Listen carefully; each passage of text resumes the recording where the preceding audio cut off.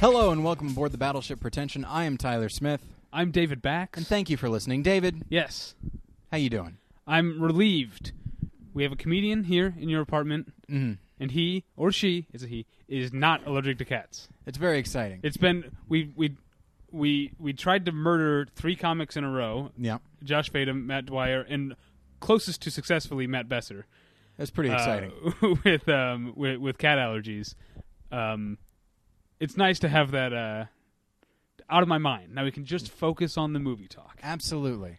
So, David, you mentioned a comedian is here. I'm not going to look to my right. Who is it? Well, this is a comedian who I feel like I know you're you were a New York comic. You live here now. Is that right? Yeah. And so I had seen you sporadically. Sure. When you were a New York comic and were coming out here. Yeah. And then I think my first prolonged exposure was when you showed up on Never Not Funny, which is sort of Nev Not Fun, they call it. Our favorite, the inspiration for us doing a podcast. Old at all. James Pardo. Yeah.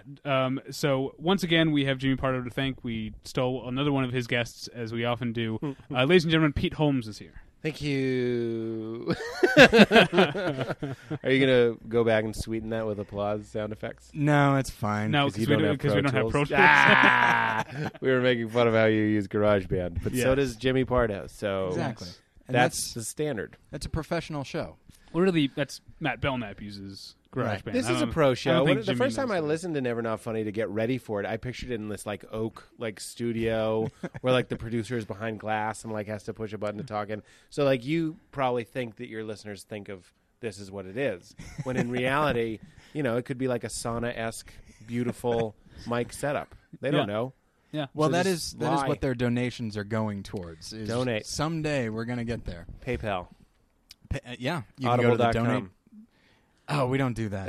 AdamandEve.net. No, I'm sorry, nothing. Just donate. Donate.com. We do a show, and you donate. That's how it works. Yeah, we don't need to be beholden to corporate masters. Right. And Adam and Eve is as corporate as it gets. That's the first corporation, man. No belly buttons on that corporation. So, all right. So, Pete, let's get to know you a little bit. Get into it. How you doing? I remember that being the first like deep question was, did Adam and Eve have belly buttons? What a weird place to start.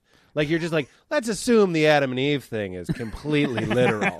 Now let me bake your noodle. Did they have belly buttons? It's like, can we take it back to where the girl's made from his rib? Can't we question that? You're wondering if he had an umbilical cord? I remember staying up and thinking about that, though. That was really deep.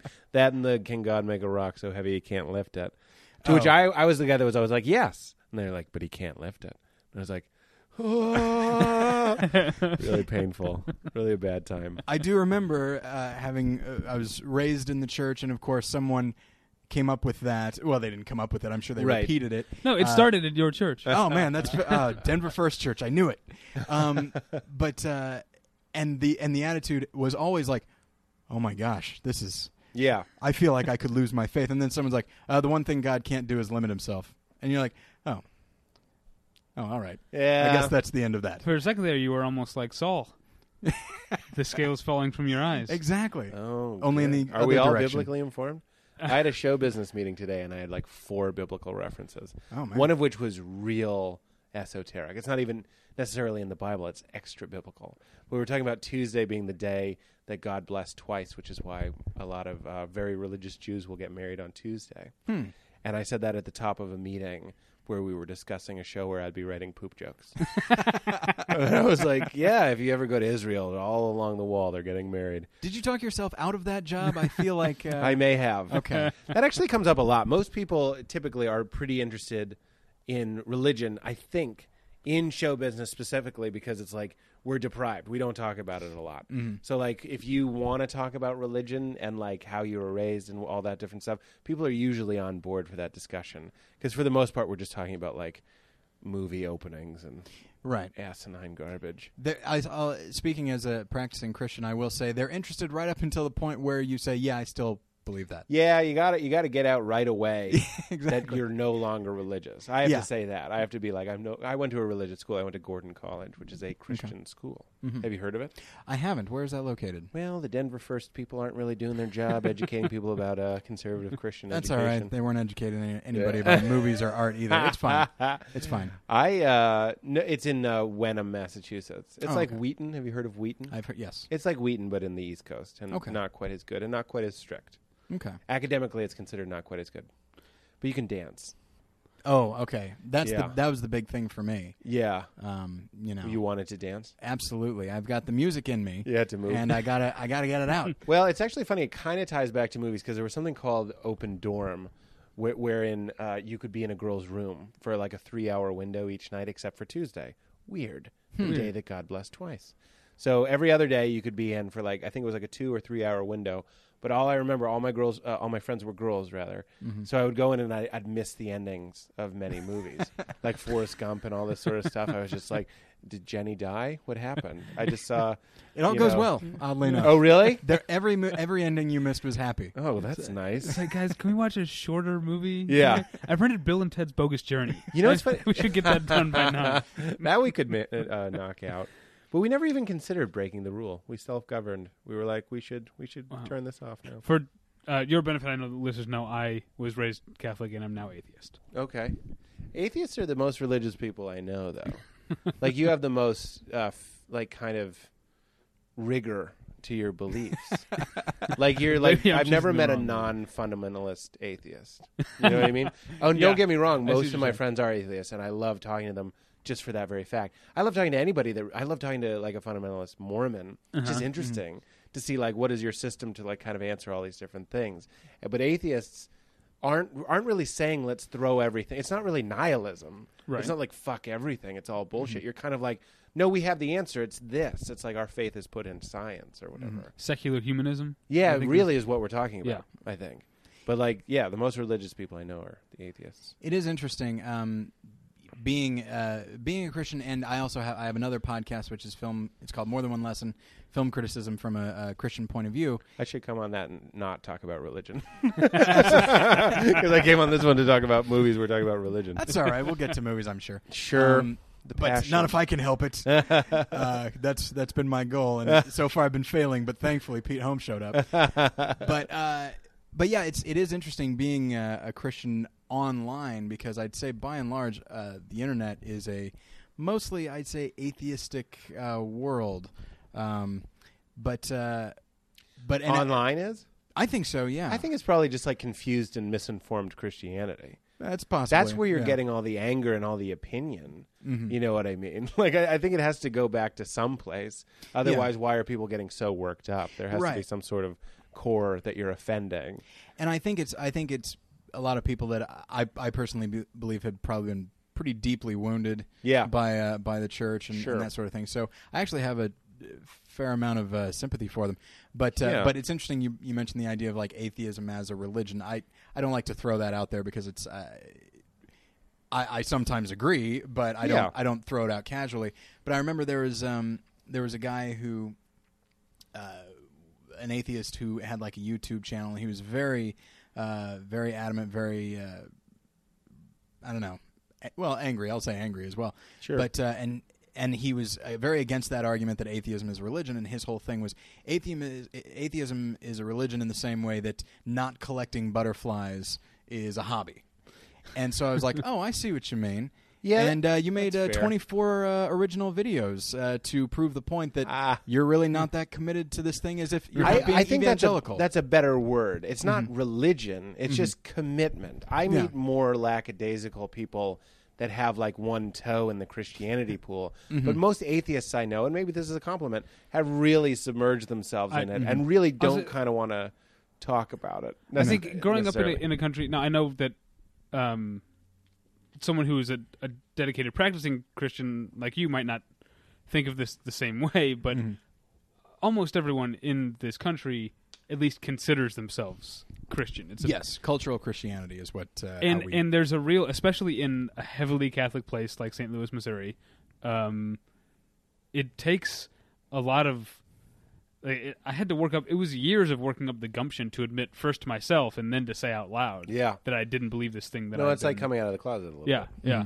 But I will say this: unlike a lot of, I feel like a lot of people who were raised Catholic specifically and then have gone atheist have animosity towards their upbringing. Yeah. I have no, because I didn't, no priest ever tried to touch me or anything. I have nothing, but I still have positive feelings toward the Catholic Church. I feel, you talk about being culturally Christian, I still feel, and I know a lot of like secular Jews who will consider themselves culturally Jewish. I still feel culturally Catholic. I still feel a connection to it. I kind of think that's where it's at the older I get. I know that sounds absurd, but it's kind of like the church to me sometimes seems like a beacon of people that can kind of like value similar things, regardless of whether you believe in like a sinless life and physical death and resurrection of Jesus. Right. Regardless of that, let's take that off the table and just say, like, do you think it's cool to like forgive people? Are you into like grace? Do you like helping people and all that sort of stuff? Like, because you kind of assume those are values that everybody has, but it's not really true. But a lot of people that at least would think to take their families to church are kind of striving towards that. So I still I like people that are like me, that were raised churchy and are no longer churchy. Yeah, that's what I'm looking for. Hey, friends, so you're both out. All right. Thanks for listening, everybody. This was Battleship Pretension, episode 218. Is that perhaps the most serious religious discussion that's ever been spawned by talkofadamandeve.com? Wow. Wow. That's hilarious. I just went back to my school, and I did stand-up, and I performed in the chapel, and it was really difficult for me. I don't do dirty comedy, per se, but you can't say what the hell. You couldn't say, like, I have a joke where I say eat a cake and throw the remainder at a homeless person. Like, that would be considered uncaring or unloving or unchristlike, I suppose. So there are all these things, all these audibles I had to call on the line as I'm doing the joke. I probably should have thought about it beforehand, but that feels too much like work. So I was doing it like as I was going.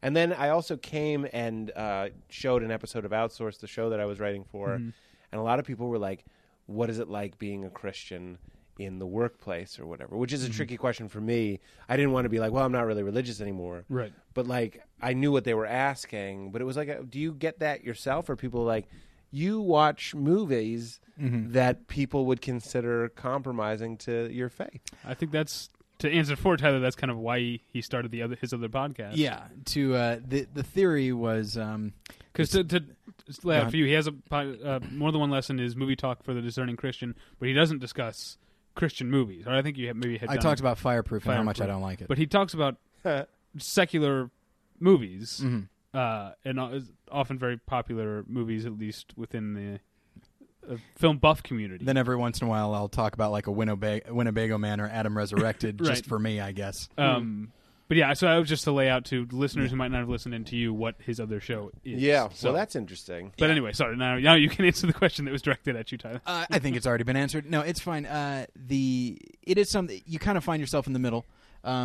because there are some Christians who feel like. I mean, I told the story on the other show that I remember one time the church I went to in Chicago. I went there just because like I wanted to go to one, and then I wound up moving away from this one because this one really, when it came to anything artistic, they just. What church was it? It was a Southern Baptist church. Okay. And I'd never been Southern Baptist, but they're very nice and encouraging, and they played a very significant role. Like my father had passed away, and so the church really kind of.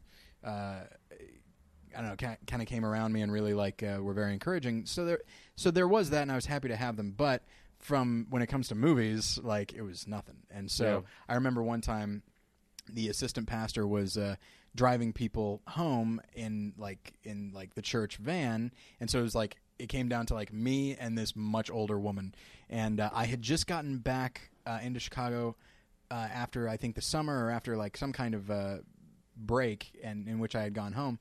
And he's like, "So you happy to be back?" I'm like, "Oh, absolutely. I just went and saw Lawrence of Arabia at the Music Box." And and then this older woman's like, "We shouldn't even be watching movies." And I'm just like, I did not. I could have stayed back in Missouri if I wanted this. You know, and not to imply that everyone in Missouri is like that, but it's just like, and so I was in no mood, and so I was like, "Oh, I'm making them." I'm making movies, because I was going to film school at the time. And she's like, what? And then the assistant pastor, diplomatic as always, he's like, oh, yeah, Tyler, he's going to Columbia. He's majoring in film. Almost as if to say, like, I'm kind of okay with this. Maybe you should be, too. It's fine. Maybe let's not grill the young lad. Yeah. So you kind of get it on both sides. And then, of course, there are some people that feel that some people on the other side, the film community, that feel like, well, you can't possibly. It's like, really? You believe this? How can you possibly believe this and appreciate film? You know? Well, that's interesting from an industry that keeps telling the Christ story over and over. I was and about over to and make over the same and point. over. Oh, yeah. They see the value of it. They see the artistic value of it. Well, I actually think that this is also where it's at. I'm going to keep telling you guys where it's at. Okay. Can I get some bongos? I actually think it's interesting. Like, one of the arguments against Christianity is that story has been told by every culture, basically. Mm-hmm. Like, you can look back to, like, Ra, the sun god, and then, thousands of years ago, stories of virgin birth, and then, like, God sacrificing his son for us and all that sort of stuff. Some have all the parts, some have some of the parts. Right. And, like, part of me is like, oh, that means life is meaningless and everything is bullshit. Also, though, there's part of me that thinks that there's a story that's just kind of like on human DNA.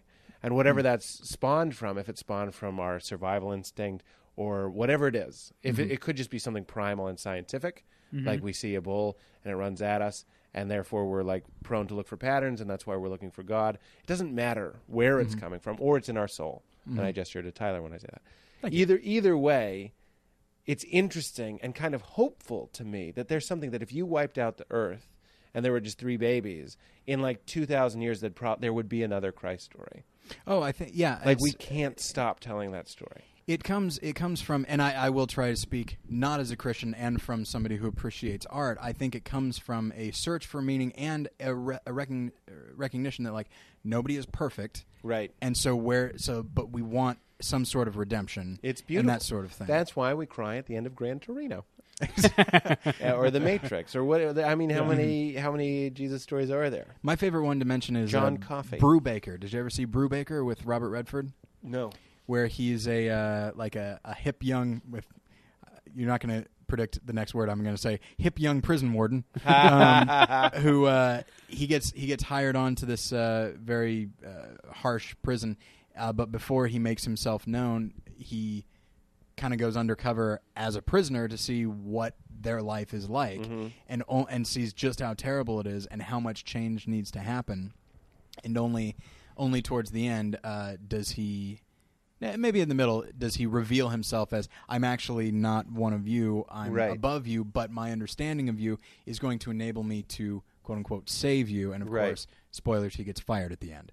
So, I thought he was going to get killed. That would be better. No, but he just gets fired, but, like, all the prisoners, like, their lives are changed, and they have much more respect for themselves now. Yeah. And they know that they can expect more humanity from the people, even though he's gone. So that's a nice little Christ analogy that nobody really talks about, but I like a lot. Well, it can't stop happening. And The Green Mile, that's also a prison warden movie. Yeah, and, right. John Coffey, JC, you see that sort of thing all the time. But just like people can't get enough of grace stories and redemption stories and sacrifice stories. Again, it's just something that's in us. I think because we're so innately selfish, the idea of someone else who we know is also selfish being like, I'm going to take the fall for this, even though I don't deserve it. That'll make, my dad, who's like a tough guy, cry. You know what I mean? That's like the quickest way to like break a man. And Hollywood knows this. Oh, yeah. Isn't Avatar kind of a Jesus story a little bit? I'm trying to remember. I'm trying to think. So you're more of a once. fan than I am. So. I'm not even an Avatar fan. I'm just trying to think of a movie that's more recent. That's kind of like a Christ Gran story. Torino was a great example. Gran Torino, when he falls in the Christ position is. But Clint Eastwood is an agnostic. Yeah, I looked it up after I saw that movie.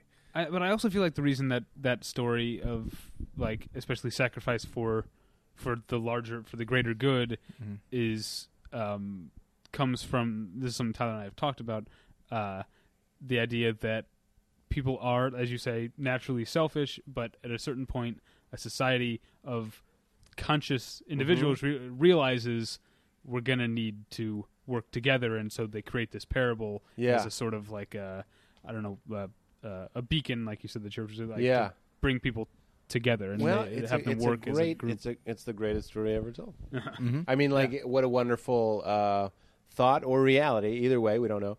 That God would send His Son and then He'd care enough. I remember somebody in church was telling some story. Some old guy didn't want to go to a Christmas service and he stayed home. He's the grumpy atheist dad. Yeah. Fuck your church, and he stays home. And then he heard some cats outside, very appropriate because you have a cat. And it's like a blizzard outside, and he opens the door, and there are these stray cats. Mm-hmm. He's trying to get them to come in, and they won't come in to the warm house where they'd be saved. Mm-hmm. And he has this thought where he's like, oh, if only I could become a cat and explain to them, you need to get in the house or you're going to die.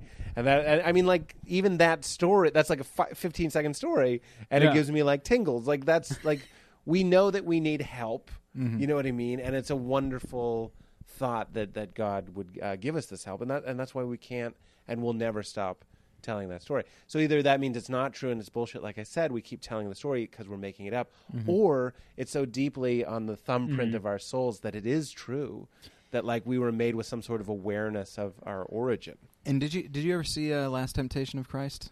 I did, yeah. I saw it when I was young and religious, so I was offended. I was like, oh, how dare they? Which is fascinating because I was reluctant to see it, and then I finally saw it when I think I was actually about 20, maybe even 19. I was actually pretty young, but I was holding off for a long time, and then I saw it, and that movie has way more resonance for me than The Passion of the Christ. Yeah, because it humanizes Christ while not negating. It shows what he gave up. Yeah, it shows what he gave up. It was a religious friend of mine who's a pastor now who told me to see it, and I was like, because I always thought it was kind of, I don't really give a shit about blasphemy. I never really did, but I kind of thought, oh, this is probably blasphemous, the idea that Jesus gets down and doesn't die. No. That's too confusing. We're back to the belly button thing. But what always got me was people's reaction of it's he gets down and has sex with Mary Magdalene. It's slow down. The last temptation of the title is not that. It's a bigger thing. It's to live life as a person. Right. And have a family. There's nothing wrong with that. It's so Christian, and this was one of my big problems with the church, was the focus on sex, swearing, alcohol. You know what I mean? We had somehow boiled down what I'm telling you is a story that's on the thumbprint of our souls, and we boiled that into, don't say fuck. Yeah. You know what I mean? And what a bunch of fucking bullshit. But so they made it he boned Mary Magdalene. That's not the point. I'm with you. That's not the point. Yeah. What are you talking about? He has a wife and then goes on to have children and respect in the community. The kind of thing that all of us value. Right. And all of us want, especially, he actually lives out what some would say is the American ideal. Yeah. But the Jerusalem dream. Yeah, it's not like he got down off the cross and was shooting smack. Right. Or and Mary Magdalene was one in a long line of whores or whatever. Yeah. But the part I want to mention is Harry Dean Stanton's role as Saul and then Paul, and there's the scene where he talks to Jesus after Jesus has kind of renounced his divinity or whatever, and he says he's like you don't understand, people need this story, and he's like he goes, I'm going to tell it either way. I'm glad I met you because now I can forget all about you. People need the resurrected Christ, not you. Yeah. And so I feel like that speaks to what that's kind of my point. Yeah, that speaks to what you're talking about. And you can either let that, Bill Maher, religious sort of way, you can either let that drain your pan completely of hope, or you can kind of take this weird, I couldn't counter this in a debate. I can't really stand on this thing, but I'm just kind of being no, I think that speaks to some sort of meaning that we're all supposed to be looking for, even if it is just a secular, humanist, scientific reason. Who cares? Either way, I think most thinking people should be kind of answering those questions. So thanks for having me on, guys. Absolutely. I kind of feel like I don't want to go over, flip over and talk about outsourced now. But, no Christ themes in outsourced. No Christ themes. I'll leave that to you. Maybe you can work it in. Season 1's over. Maybe if we had more Christ themes, we would have been picked up by now. Son of a bitch. Well, sorry, there's no official word on outsourced. No. Probably by the time this airs, we'll know. We'll probably know next couple days. Well, fingers crossed. Fingers crossed. What? Nice. So let's get. How can we not end on that? All right, someone mentioned cross in 40 minutes. 25 minutes. So I mean, this is going to be as inelegant as possible, but what are some of your favorite movies? No, well, it's funny because we were. Why do I love Batman? I love Dark Knight. I love Batman Begins. Those are two of my favorite movies. Mm-hmm. Why do I love those movies so much? I also like getting drunk and watching those movies. Like, I can't stop. I have an insatiable desire to get drunk and watch The Dark Knight. And when I watch it and I'm drunk, it's not only like a great movie, it's actually not the best script. There's some really bad lines in The Dark Knight. It's a little clunky sometimes. It is. It's so well directed and so well acted that, like, and I know Chris Nolan wrote it and directed it, so it's kind of his fault. Yeah. But, like, it has the line, like, have a nice trip, see you next fall, is in the script. You know what I mean? There's, like, some garbage lines in that movie, but, like, some really amazing performances. And then, like, I think they kind of realized that they were bad and kind of, like, downplayed them. You have to look for them. Yeah, except for Nicky Katt's one scene in the... And I love Nicky Katt, but what the hell? Who's Nicky Katt? He's, when...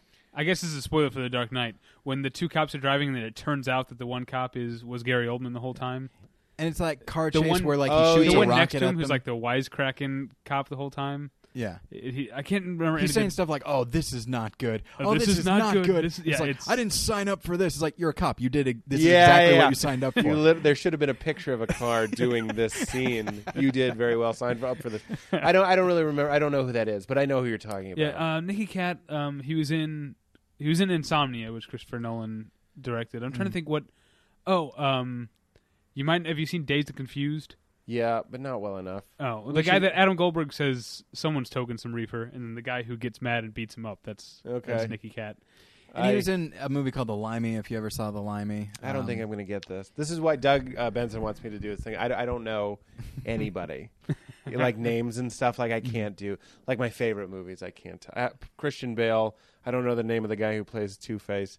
I don't know Heath Ledger. Aaron Eckhart, that's right. Yeah, I guess I know it if I hear it, but yeah, I don't know. But I love that story because, like, especially The Dark Knight. I love the story. I love any origin story. As a comedian, like we love to romanticize our journeys up and be like, I used to think I was like Batman all the time. I started in New York. I kept the same hours as Batman. I thought I was doing something noble where I was saving the citizens of Gotham from their like shitty comedy shows because the shows were so bad. I thought I was swinging in, saving them for 15 minutes, and then leaving. I also was the same age as Bruce Wayne when he came back to Gotham when I moved to New York. I had it totally dorked out, but like that's why I like Begins. But the reason I like Dark Knight is because like it's so it really breaks down like good versus evil. And, like, it kind of de-romanticizes, like, Batman really is kind of lame in it. You know what I mean? He's not the cooler guy. Right. And they kind of, that's, like, the point of the movie is it's, like, it's not really that cool. It's cool to be the anarchist. It's cool to be the artist that's, like, destroying everybody. Yeah. And I just watch it, and I'm just like, oh, my God, I'm Batman. I'm out there trying to be good and make a difference. And then there's Chaos, who's the Joker, and he's just fucking our lives up. And he's, like, the devil, I suppose, and... I don't know. I can't really make a religious thing, but because it speaks to moral issues, I really like that movie. Well, this that actually gets me to leave movies again and ask you about your becoming a stand-up. Like, what's your story? Where are you from? How did you get into stand-up? Yeah, sure. I'm from Boston, and I started there kind of in college, and then in 2000... Not a big stand-up town. Boston, right? Not a lot of... Well, if I'm going to do this, I have to leave. I can't do it here. Well, I wanted to go to Chicago to do improv. That's what it was. I had done stand-up a couple times in Boston, and I still do occasionally. It's a really hard stand-up town. When I go there still, not that I'm, like, indestructible or anything, but, like, I can't really crack them. I look out and I just see a sea of people that look like my parents and my brother, and I'm just like, I don't know what you're waiting for me to say, but I can't say it. It's kind of this like working class, kind of like talk about driving in the Red Sox, and I'm just like up there. What's his name? Steve Sweeney. I don't know who that is. Isn't he? He's a Boston comic. I think I know the name. Yeah. I feel like he did a little bit of TV, and now he essentially just plays Boston and has made a career out of never leaving Boston. I think I know who you're... Yeah, and that's exactly it. I really admire those guys that can do well in Boston, but like I just don't feel like I have the grit that they're looking for, which is weird because I went to New York after I went to Chicago, and you'd think New York would be like a grittier, meaner place, but there was this like wonderful like downtown scene of like Rafifi and UCB and all these places that really did want you to be vulnerable, for lack of a better word. So it wasn't really about being a tough guy. It was about just being like honest and like having a good time.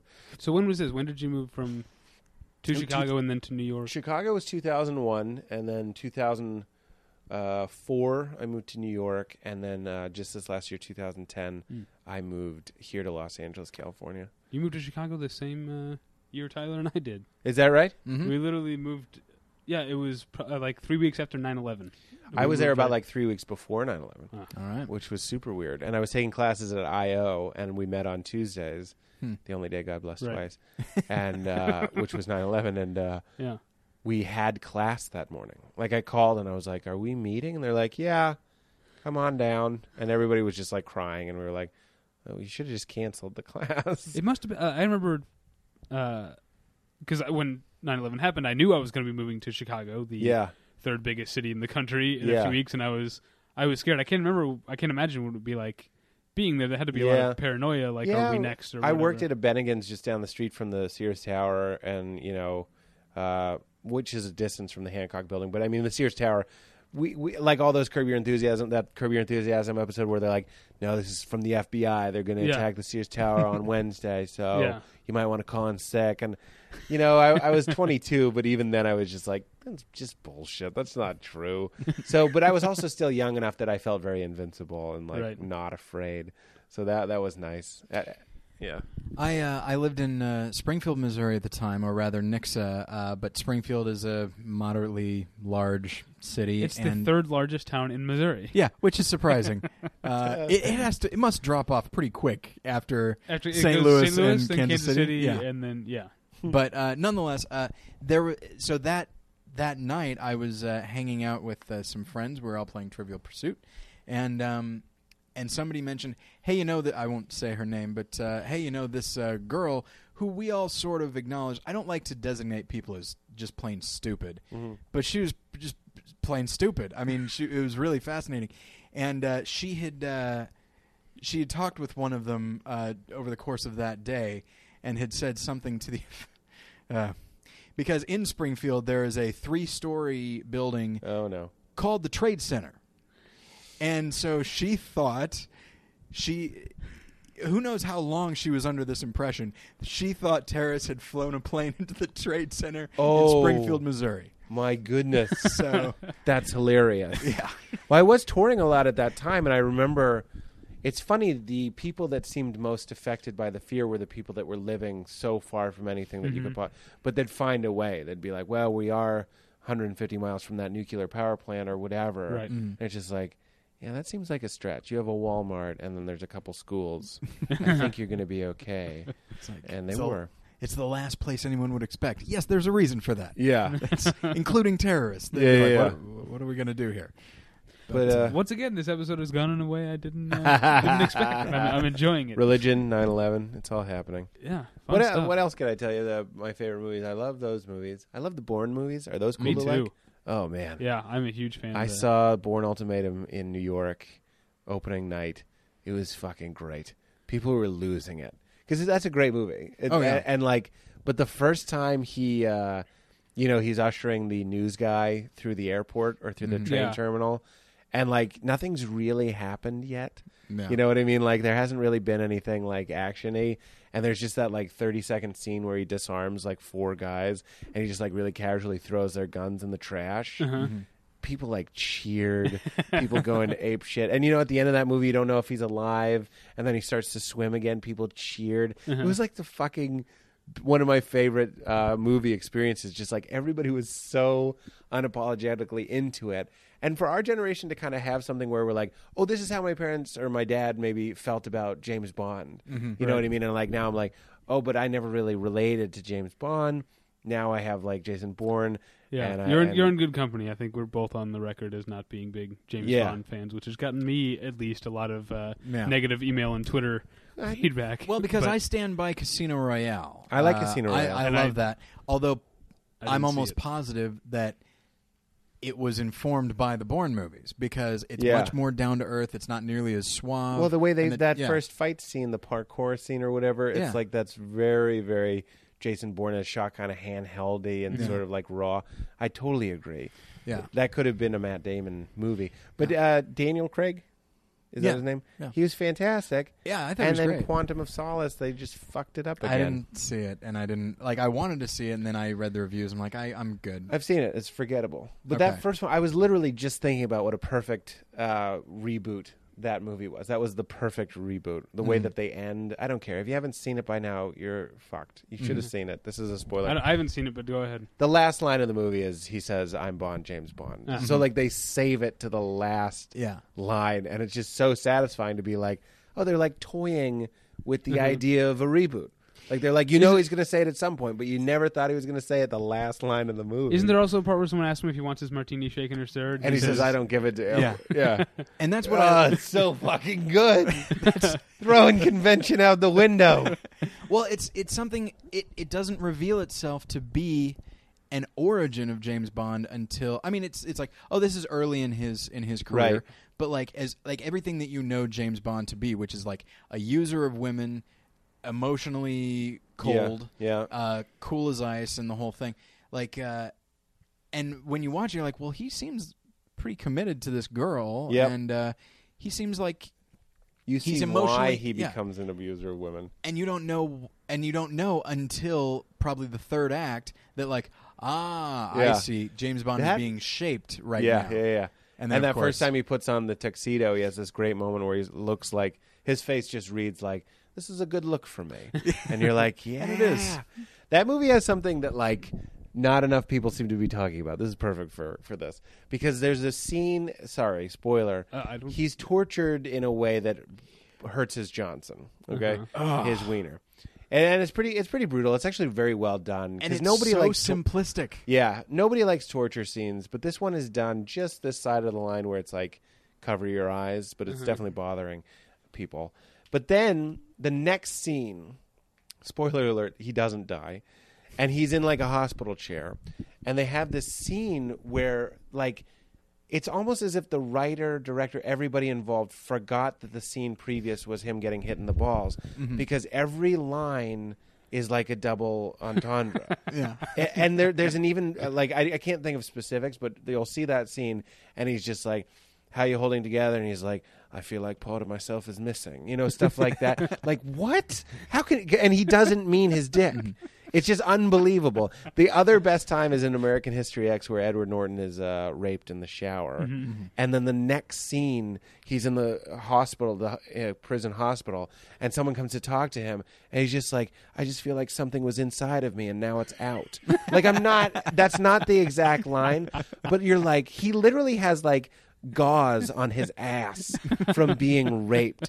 And like, didn't a script supervisor go like, you know, me and the girls are kind of cracking up because every line sounds like he's talking about being raped in the ass. I'm not kidding. It's not one line. It's again and again and again. And he's just like, it just can't come out of me any harder. It's like, what? He's talking about his emotional journey, but I can't stop thinking about the rape that I just saw. I know you probably shot this day 2 and the rape was day 23, but if you watch it in sequence, it's pretty glaring. That sort of stuff happens all the time. Oh, that's awesome. It's pretty fun. So I can watch the Bourne movies endlessly. I can watch Batman, the 2 new Batmans endlessly. There Will Be Blood I love almost more than any other movie. But Glengarry Glen Ross is kind of my favorite movie. Yeah, it's pretty amazing. But I've kind of overdone it. Now, you know what I mean? I've watched it too many times. Yeah. The first time you saw There Will Be Blood, because you're a comedian and Tyler and I are fans of comedy. Sure. How much did you laugh the first time? And do you find yourself... I find myself finding There Will Be Blood funnier every time I watch it. It's a hilarious movie. Yeah. It's really funny. I totally agree with that. And, like, you don't know... The character's kind of scary enough that you don't really know what to laugh at. But, like, I find it darkly hilarious. Yeah, some of the looks... Dark. Like, when he's on the porch with his brother, who's not his brother... You know what I mean? And, like, the looks that he gives him when he's just talking about humanity and people, I'm like, this guy fucking hates everybody. And I know that's kind of scary, but it's also, like, kind of darkly hilarious. So, yeah, I would agree with that. Yeah, the baptism scene. Yeah, that part. Yeah. Give me the blood, Eli. But yeah, that part that's specifically the part that's so like harrowing the first time, and it never loses that power. Yeah, but still manages to be funnier, you know. And he's like, it's like I can't remember what he asked him. He asked him like, you know, do you repent? He's like, yes, I do. Yeah. Let me get out of my boy. Yeah, I've abandoned my boy. That movie is so fucking good. I have good friends of mine that don't like it, and it was like I'm not normally that kind of guy, but like that's a point of dissension. I was like, I kind of don't trust your taste in movies anymore. Right. And I don't know what it is. Like, just Daniel Day-Lewis is just so awesome. I'd watched that movie for 3 more hours, but it also seems really eventful. Which brings me to my next favorite movie, The Assassination of Jesse James by the coward Robert Ford. Wonderful film. Same year. I have to bow out again. 2007. Same year. You didn't like it? I didn't see it. Oh, okay. It didn't. I don't think it's that popular. I never really hear people talking about it. Well, and that's like how insulated like I am, like me with my film geek friends, is like that movie was like a big deal to us, and then when I tell people to see it, they're like, but I don't know what that is. So I have film geek friends too, and I feel like when it came out, I don't know a lot of people who saw it, but now I feel like all my film geek friends love it. Like, it seems like it grew. I think so. It's one of those movies that the first time you see it, the first time I saw it, I liked it. I didn't love it. I liked it, but I thought it was long and boring. Mm-hmm.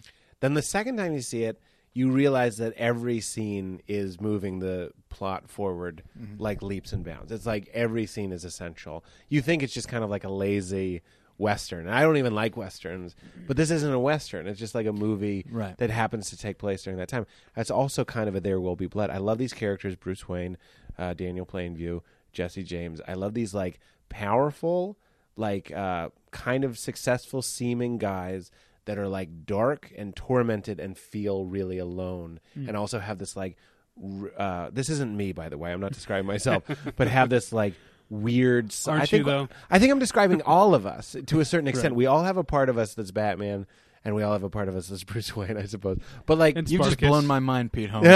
We're also Daniel all Spartacus, like Jesse James is like loved. Everybody revered him, and like really, he was a celebrity. But he also just like. That whole movie, Brad Pitt is like pale and looks like haggard and tired and like can't connect to anyone. Like he can't even like drink beer. Like there's a great line where he would complain about feeling tipsy after one beer. So he couldn't even like be like an outlaw. He was just this guy who wants to shoot fish through the ice and prays for death. He wants the release of death the whole movie, as does Plainview, and arguably as does maybe Batman. I don't know. I think part of the reason I haven't watched Assassination of Jesse James by the cover. You have to say the full name. It's the only funny way to do it. It's like Austin Powers Sue the Spy Who Shagged Me. You got to say the whole title. But part of the reason is because I've heard such wonderful things about the novel that it's based on that I kind of want to read that first, and I just haven't gotten around to it. Have you read it? I like seeing the movie first and then reading the book. I'm stupid that way. I'm not here to tell you I'm not stupid. I like someone telling me what it's all about, kind of the big points, and then when I can read the book, you can relax. This is like the dumbest thing I've ever said, but you can relax that part of your brain that needs to like track the plot and just kind of like focus on what they're talking about and be like, oh, I remember this, but this part wasn't in the book. Like American Psycho is another one of my favorite books, which again is about a male character who's seemingly successful and doing all right, but like secretly hates everybody. Now, this is the male character that I can't get enough of. American Psycho is one of the few movies that I actually like better than the book. Sure. The book American Psycho, I think it is 100% successful in what it set out to do. Yep. But that doesn't necessarily mean it was pleasant to read. I understand. And that was the point. It was like, this is supposed to be monotonous. Yeah. Like this chapter about his clothes is supposed to bore you to make the murders like that much more flashy. Yeah, Bret Easton Ellis, he describes every character's wardrobe or has entire chapters about Huey Lewis albums and stuff. Right.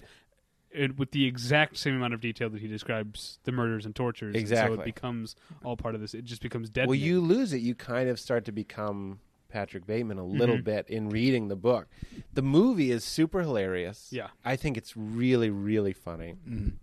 I do have a hard time the whole, like when I've seen it so many times, I'll typically skip the chapter on the DVD where he gets the 2 prostitutes and kind of like the torture-y kind of scene. Yeah. Which is fine. Maybe that makes me a pussy, I don't know, but I kind of watch it more for the funny, like, fine dining and he's murdering. I happen to be... But that sex scene, or the prostitute scene, is pretty funny. It's also funny when he's got the camera set up and he's like flexing toward the camera. It's really funny. It's really funny. I happen to be of the opinion that he doesn't murder anybody. Yeah, and me that's too. the purpose actually. of the movie, and it's more clear in the book. Yeah. God, I became that guy, but it's true. Like if you read the book, in the movie, he goes back to Paul Allen's apartment, and it's a completely different apartment. Right. And in the book, Paul Allen actually is alive. Yeah. Like he comes back at the end, and that's his first murder. And also, Price, the guy with the slicked hair in the movie, Price disappears and then comes back at the end, showing how in this world people could disappear for like 6 months and just be missing, and then it's totally reasonable that they come back. So it sets up this world that everybody's like interchangeable. People are constantly leaving, and it's like the perfect environment to kind of think you're a serial killer. Right. Like when really you're just like having fantasies. Like the whole thing about the rat and stuff. Remember the rat? Yeah.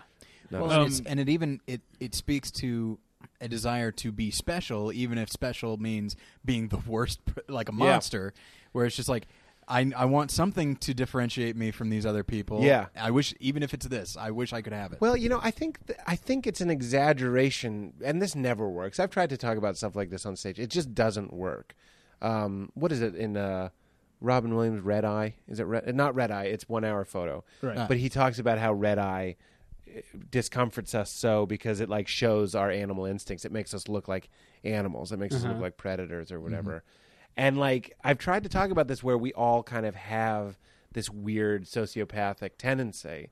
Poe talked about the imp of the perverse, where if you're standing on the cliff. We just talked just a few weeks ago. Like 3 weeks about that. The really? Imp of the perverse. So that's totally normal. You want to push your wife off the cliff. You don't want to, but part of you is like, that would be the worst thing you could do. Yeah. You know what I mean? And I think people are pretty uncomfortable, but also simultaneously want to watch films that are comfortable with this idea that part of us wants to like murder people sometimes. Yeah. I'm not saying really. I'm saying it's like it's not even a percentage. It's just somewhere in our like fucking caveman DNA. Like sometimes you just want to like go crazy on people. Yeah, we had this discussion. I can't remember if it was it was on the Slash Filmcast or just with Dave Chen from the Slash Filmcast. I don't know if you listen to that. It's another film podcast about how he says that the end of American Psycho, like the implication that he didn't do it, is dramatically unsatisfying. Right. And I can see that, but I think it is thematically very satisfying. Yeah, for this reason that you're talking about. Exactly. Maybe more satisfying, I would say. But to talk about the funny things, there's a thing that's in the movie that's not in the book because it's a very filmic thing. The first hint that this isn't real is when there's the ATM telling him to feed him a cat, but then also when he shoots at the cop, and the one bullet causes the cop car to explode, and he just gives a funny, like, puzzled look at the gun and then runs away. It's super funny. Yeah. Also, when he goes through the revolving door and then comes back to shoot the guy. The first time I saw that, I was with the girl I was with at the time and a buddy of mine who was also religious. We grew up in the church together. And it was the most conflicted I had felt because I thought it was really funny, but it was also like a murder. So how could you laugh at that? The first time I felt that way about laughing at a murder or a death is in Out of Sight, the Steven Soderbergh film. I don't know if you read the part where at the end they're at the big mansion that they're robbing and White Boy Bob is running up the stairs to get to the like marble stairs to get to George Clooney, and he slips and falls on the stairs and shoots himself in the head and dies. And I saw it in the movie theater, and I just like a blurt laugh, like ha! Yeah. And I was the only person in the theater who laughed, and then felt bad about it. I think you're getting in touch with the film. This is one of the wonderful things that film can do is make you laugh at like some really fucked up shit. Yeah. That's the thing, though. You've told that story before, and here's what I'll say: you're right. Those other people are wrong. Yeah, I feel not that laughing. Way. I feel that way now, but at the time I felt really like I was a bad person for having laughed at it. I mean, maybe they were in shock. I'll give them that. But no one can look at that and say that wasn't meant to be funny. Right. Yeah. Come on now. Like in Kiss Kiss Bang Bang, where Robert Downey Jr. decides to like get information out of the guy by playing Russian roulette with him, and happens the very first time to land on the one with the bullet and shoots the guy right in the head. That's great. I have to give that movie another chance. That was one that I just started, and I was like, what is this? What am I watching? And I just turned it off. It is a movie that I loved at first, and as time has gone on, I still enjoy it, but there's just something about like if you're gonna go meta with something, you got to be I think real careful about it. Otherwise, it just becomes a little too cutesy and clever. Yeah. And I feel like there are moments, Val Kilmer and Robert Downey Jr. have a really great chemistry, and a lot of the lines are really well written. But sometimes it's just can you commit to this so that I can? But yeah, I feel that'd be great. He and by he I mean Shane Black, the writer director, does a good job of grounding the movie. I mean, it changes tones, I think, Mm-hmm. and every once in a while it'll come back. Like specifically the part where Robert Downey Jr. is hiding under the bed and that girl gets shot, and then she dies on the floor looking into his eyes, and the person who shot her doesn't know that he's in the room, and it's just heartbreaking. It's so sad, and it's incredibly well done. And in that moment, I think the heavy lifting is on Robert Downey Jr. to be like, oh shoot, this isn't a joke. We're not playing a game. This is a real thing. Yeah. So and I do feel like that scene. Those kind of moments that are sprinkled throughout the film help ground it. Yeah. Maybe it's the narration that bothers me. I like his joke. I like his line that California is like someone grabbed the country by the East Coast and shook it, and all the sane girls managed to hang on. That's a good line. There's funny. a lot of good lines in that movie. That's very fun. I definitely sometimes I just admit that I'm like, oh, I must be wrong, because a lot of people that I respect like this movie, so I'm just kind of like, I should see it again. I will say, I hope we can still be friends.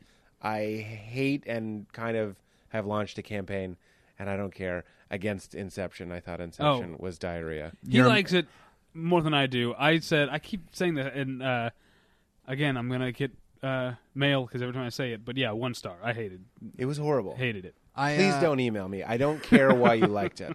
Don't email me. But I've convinced other people why they shouldn't like it. And I don't stand by it. I think that parts of it are well directed, and I liked the Marion Cotillard. I don't remember her character's name, but I like the idea of her representing guilt to him, and that guilt is literally something that is destroying him. It's not just a thing to deal with. It is a thing that will hurt him after a while. And I like the way they dealt with that aspect of it. But by and large, as far as dramatic, when you say the way they dealt, you mean with a sledgehammer and zero subtlety whatsoever? Yeah, something like that. But at the same time, guilt is you the guys kind just of fist fight. guilt is the type of thing that is so often said but very seldom used the way it should be, which is a destructive force in a person's life. And in that movie, I think the less subtle they were about it, the happier I was. But by and large, dramatically, I did not find the film very satisfying. Well, that's interesting. I've never heard such a interesting argument for it, I suppose. Mm-hmm. But even with that, I think we can agree that there's barely any lines that aren't explaining what's happening. Which, if you notice that in the first 10 minutes, I kind of did, I'm not patting myself on the back. It's pretty obvious. Mm-hmm. The movie's ruined. Yeah. You're just going to be like, can they please stop fucking explaining this? And I'm going to be honest with you. Lately, I've been tempted because they give it to I'm in the Writers Guild and they sent it to us, so I have it. Mm-hmm. And I was going to give it away, but I was like, maybe I'm supposed to watch it again, but I can't bring myself to do it.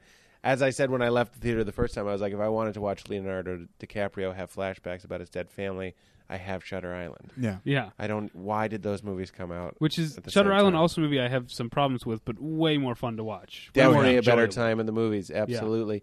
Yeah. But I thought Inception was going to be that kind of Matrixy kind of good time at the movies, and then it ended up just being very masturbatory and being there's 8 levels and I can shapeshift. Why? I just can, Yeah. And way more, this happens from time to time, and I guess I should have expected it, but way more mainstream and easy to understand than one would assume with a movie like that. I agree. It's it's all dreamy and trippy and stuff, and it's really? Because I was able to follow all of it. Yeah. I'm not saying I'm super smart, but the movie goes so out of its way. I couldn't have been more in. When you go to a movie and you're just in, I was in. I was leaning forward in my seat. I wasn't talking to the people I was with. I was so focused on it. I think dreams are really interesting. Mm-hmm. I like the actors in the film, and I love Christopher Nolan. And then I guess I just had my heart broke a little bit. Mm-hmm. And it's just so dour. Whereas The Dark Knight, which is also a very serious movie, but it has Heath Ledger's crazy performance. It's magnetic and it breathes. Absolutely, it's a palate cleanse to if that movie was just about Gotham and being things are bad in Gotham, and Batman, but Heath Ledger just animates the whole movie, whereas Inception has Like the fight in the spinning hotel hallway, which is awesome. I didn't think it was that awesome. Not the gravity, not where there's no gravity, but when it's spinning and he's chasing the guy through the hallway as like, yeah, I mean, that part I liked. I kept thinking about it. I was sitting there as I was watching it, which is how uninto it I was, and I kept being like, why don't they kick furniture at each other? How cool would that be? Because everything's suspended. Why aren't they like pushing things with their legs and like dodging them? It's like, how fucking cool. I'm like improving it. And look, I'm not a filmmaker, but like I was having like ideas that I wish they had used. Like I felt the same when I saw the third Matrix. I was like, what the fuck is this? Why are they ruining? Remember the part in it's like the only fight scene that's in the Matrix and the third Matrix where they're like running on the ceiling and stuff. And I was like, oh, at the beginning, yeah. Oh, I bet they're really going to do this premise like the full extent and have some things that I didn't think of. No, they just shot at each other. It's essentially that scene in the lobby from the first movie, right? Except but they're on the ceiling, and you don't care because they're not saving Morpheus. I will say this: as bad as the third Matrix movie is, it's better than all three of the Star Wars prequels. And I don't know why I don't know why Matrix. Like, why more people aren't saying this? Yeah, like the Matrix sequels did more damage to the Matrix than the Star Wars prequels did to Star Wars, and I guess because it had 30 years of time to be built up. But I feel like objectively, if you look at those franchises, I would rather watch the Matrix movies again any day than 4 out of the 6 Star Wars movies. That's at least. True. I'm a weirdo, and I liked Matrix Reloaded. I'm one of those weirdos too. If you skip, and thanks to DVDs, you can. The whole Morpheus speech and dance sequence, just skip that chapter. That's not. It's not necessary. You got a pretty sweet action movie. Like, yes, it's really disappointing. I actually thought it set up some really good questions and had in my mind how I wanted it to end. I had this whole thing where Neo was supposed to be in the Matrix, and he was supposed to like self-realize, like he would be like trapped, and he can't get out, and he can't save anybody, and he just can't move. So he realizes that he can unplug himself. And like unplug himself in the real world, kind of like wake himself up, and then go back in. And then he was dressed in all white. I had this whole finale planned. And then what they had, like the questions that they raised in the second Matrix was like, oh, he has powers in the real world. Remember that? He stops the squiddies. Right. And people were like, oh, it's a Matrix within a Matrix was common.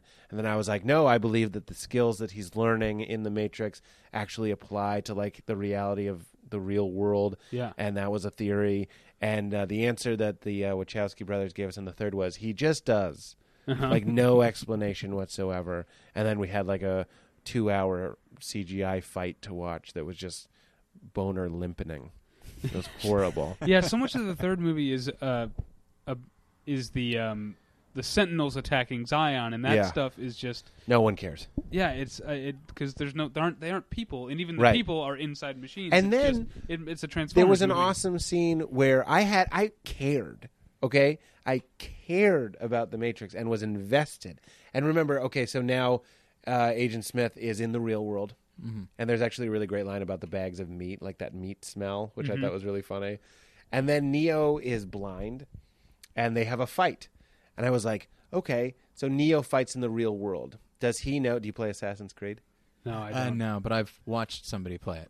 All right. Well, in That's Assassin's the same, Creed, he basically goes in a Matrix type thing, and he knows all these moves. And then in the real world, he knows the moves because he does them in his mind. So he it transfers. He's like, oh yeah, you transferred all your skills. In the Matrix, I was like, does Neo know Kung Fu in the real world? I thought that was an interesting philosophical question. You put the information in his brain, but that's in the Matrix. Does he know it in the real world? So I was like, there's going to be this real world fight between Neo and Agent Smith in the real world. And then they did it in a strobe light. Do you remember that? Oh, that's right. Like someone breaks the light, and so you only see like every 5th frame. Again, unanswered. Fucking waste. Yeah. And I was there defending you, saying that multi-Smith fight was awesome. And it's such a wasted opportunity because this is the real world where a fist hitting you, it means much more. Right. And so they could have choreographed it where it's still really good moves, but everything has the weight behind it. Like how they cool really would that be? Yeah, that would have been really interesting. I think of that every time I play Street Fighter or something. I'm like, a jump kick like that would kill a man. And they could have had a scene like that, like a seriously like, Jesus Christ, you fucking killed that guy with that one punch. You can't punch someone like that. Like, there was so much setup. The table was set for an amazing third course, and I feel like the first two, I don't really have a problem with them. This is right. We do have to. We've gone an hour. We should start winding down, but just trim some of that religion stuff out. I think that's, you know what? Great. I'm going to edit it into my other show. It'll all work out. I wanted to ask you about you talk about these the Matrix fight rules applying in the real world. Did you see Watchmen? Yep. And did it bother you that it's supposed to be? It's supposed to be like the most realistic of superhero movies. Like, these are real people, right? And yet in that first attack, they could leap around. But in that first, he like literally throws him through a kitchen counter. Yeah. And then like he gets up. And right. And he punches at him, and the guy ducks, and then his fist takes like a chunk out of the wall. I remember. Yeah. You can't. They're supposed to be real people. You know what's funny is like, I should side with you on this, but like all I remember is how cool that looked.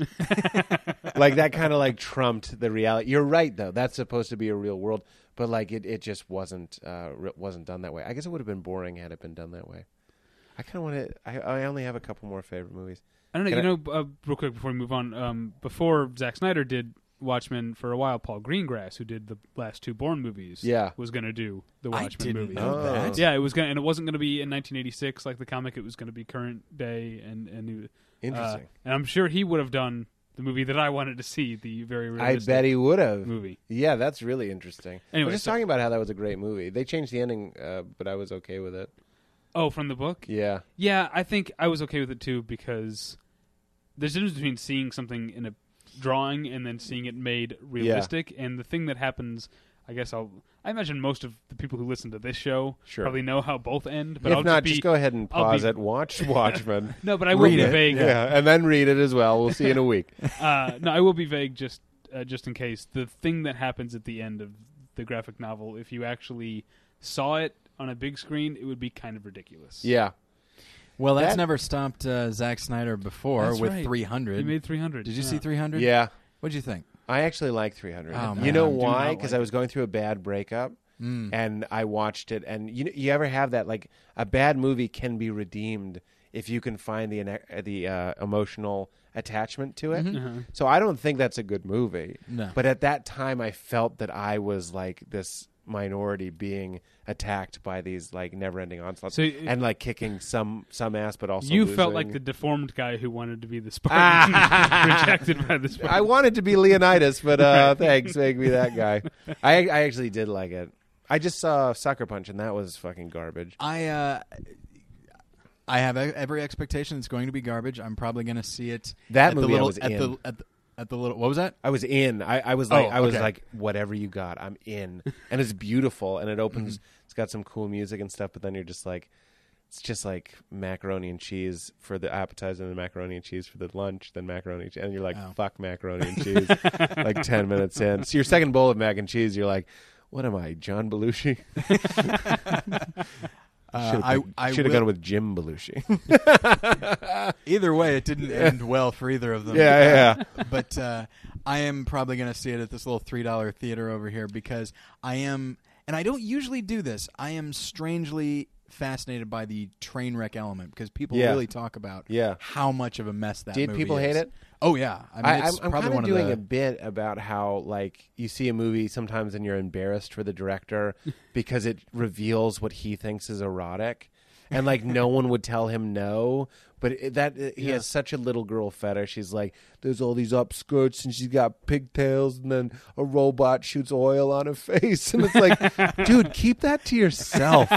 That's embarrassing. That's kind of like all the close-ups of feet in Quentin Tarantino's movies. Oh, like, yeah, he's that's clearly into feet. And Uma's feet. Yeah, but and then what's her name, Diane Kruger in Inglourious Basterds, the part where also one of my where he makes her like put her foot up on his knee and like the way that shot is. At least that he incorporated it well into the story. Yeah. But it is shot fetishistically. Yeah. The first time I saw that movie, I know we have to wrap it up, but Inglourious Basterds, I thought it was fantastic, and that's 2 Brad Pitt movies on my list. I don't really have a problem with the B Pitt. Well, I don't either. It's interesting because especially with assassination of Jesse James by the coward Robert Ford. Casey Affleck is great in that movie too. Yeah, like the two of them together. I met him once. Very nice guy. Casey They Affleck? shot it with lenses from that time period. You should know that. Oh wow. Really? Yeah, I didn't know that. All those like time eclipse movies where it's kind of like fuzzy on the edge. That's not effects. It's actually lenses. Oh, that's cool. From that period. Wow. Continue. But I think the reason that I enjoy Brad Pitt in that is because I think I mentioned this on the recent BP supplement with Josh Fadem, is that I like it when an actor is cast both because of his ability, but also because of how we view him. Yeah. Jesse James. Well, that's like Eyes Wide Shut is a movie and, star. Tom Cruise. Yeah. Yeah, absolutely. And so, like, he gets a chance to play up the movie star element.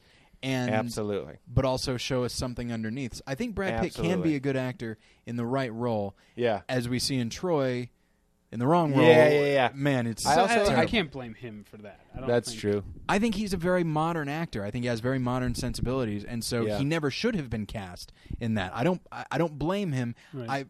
He did what he could, but he is a limited actor. But within those limits, he's great. I thought I recently, just this past week, watched Fight Club again. And I think it holds up. I've never been a fan. I like it. I go back and forth on it. It's clear it's not like a fantastic movie, but what it is it so accurately captures like that just feeling of kind of like desperate young people, like meaningless life. Yeah, atheists, you should love this. But also like a young idealist or person who thinks they're an idealist. Yeah, Fight Club is so sure of itself and sure it's right. Yeah, and that it's really the third act where they're lecturing like, to you. We blew up a Geffen thing and it rolled into a Starbucks, and I don't like the whole Project Mayhem part. Yeah, I like origin stories. I like watching him lose his mind through insomnia and then become Tyler Durden. Spoiler alert. Also, this will be a good one to end on because I want to talk about the ending. The Departed is also one of my favorite movies, except for the last 4 seconds where that fucking rat comes out. That is pretty dumb. That is like Sucker Punch. Nobody told this guy his fetishes are too apparent, and nobody would tell Scorsese that like you just shouldn't do that. Yeah. Like end on the shot of Boston. Don't have a rat come out. Yeah. No one. Why didn't they just say, "Hey Marty, let's just do one where the rat doesn't come out"? Just do one. Doesn't he have a friend? There has to be somebody that's like not on the payroll.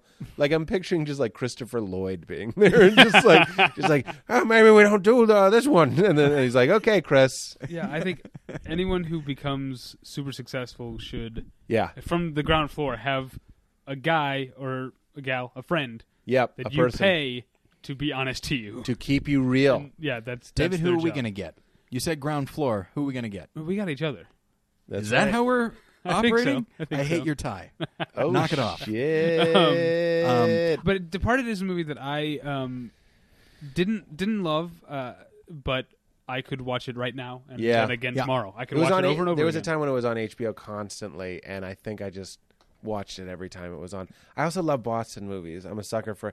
I don't like Gone Baby Gone as much as I like The Town, and that tells you something about my ability to follow story. No, I love Gone Baby Gone. Gone Baby Gone is just. This is also embarrassing.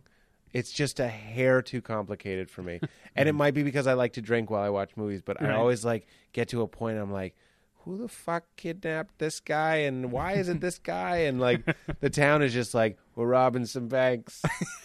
It's so much more simple. I'm just like, yeah, Charlestown. I like that. Let's end with this. We just did, as Tyler talked about, our summer movie preview bonus episode. When you with asked Josh Fadem questions, did he just like throw himself in your recycling bin? Josh has been on this show more than any other person. That's pretty much what he does when he comes over here. But we just had our summer movie preview with Josh. Anything coming out that you're looking forward to? Any big summer movies you're looking forward to? I want to see Bridesmaids. I know that that's not really like a filmy and sort of thing. That will have already come out by the time this episode. Oh, really? Goes up. Yeah. Yeah, I really want to see that. What are people looking forward to? Here are my big ones. Yeah. I'm unapologetically a Harry Potter fan, so I'm looking forward to the final Harry Potter movie. No. Now, doing stand-up, I was talking to Kumail about this. It's like when you do Harry Potter jokes at colleges now, that's their Star Wars. You say Hogwarts, you might as well say the Millennium Falcon. Yeah. That's it. So it's kind of culturally relevant. Like, we have to watch those movies. Yeah. I actually kind of have to catch up with them. And then the other big one for me is Cowboys and Aliens that I'm looking forward to. Is that supposed to be good? It's Jon Favreau, It's Jon right? Favreau, and it's got a great cast. Wow. So. And it has to know that it's kind of kooky or something, Yeah. right? And like one of the Damon Lindelof, who one of the guys from Lost, is one of the writers credited with it. So well, I mean, I'll definitely see it. I just saw Fast 5, so I'm going to see Cowboys and Aliens. I need to catch up on the Fast and Furious. I saw the first one, didn't like it. I haven't seen any of them. I only saw Fast 5. I mean, critically, it's definitely the best reviewed of the. It's not bad. Yeah, it's getting good reviews. I like silently root for Vin Diesel. Like I'm just kind of like, you can do it.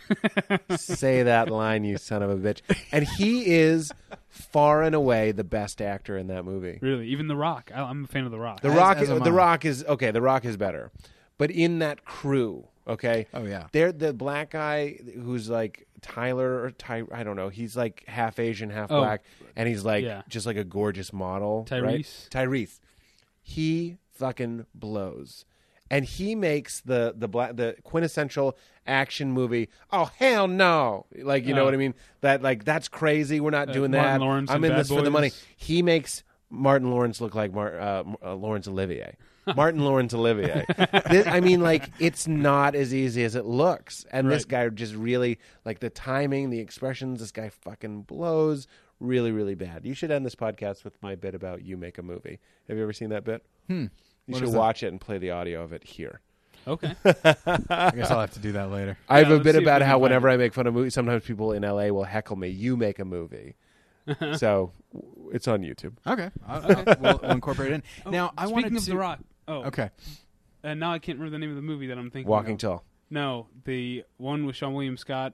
Pitch The Black. Rundown. The Rundown. Did you ever see The Rundown? No. It's awesome. great. Awesome. The movie. Rundown? Yeah. He. Wait, is it on Netflix? Zune?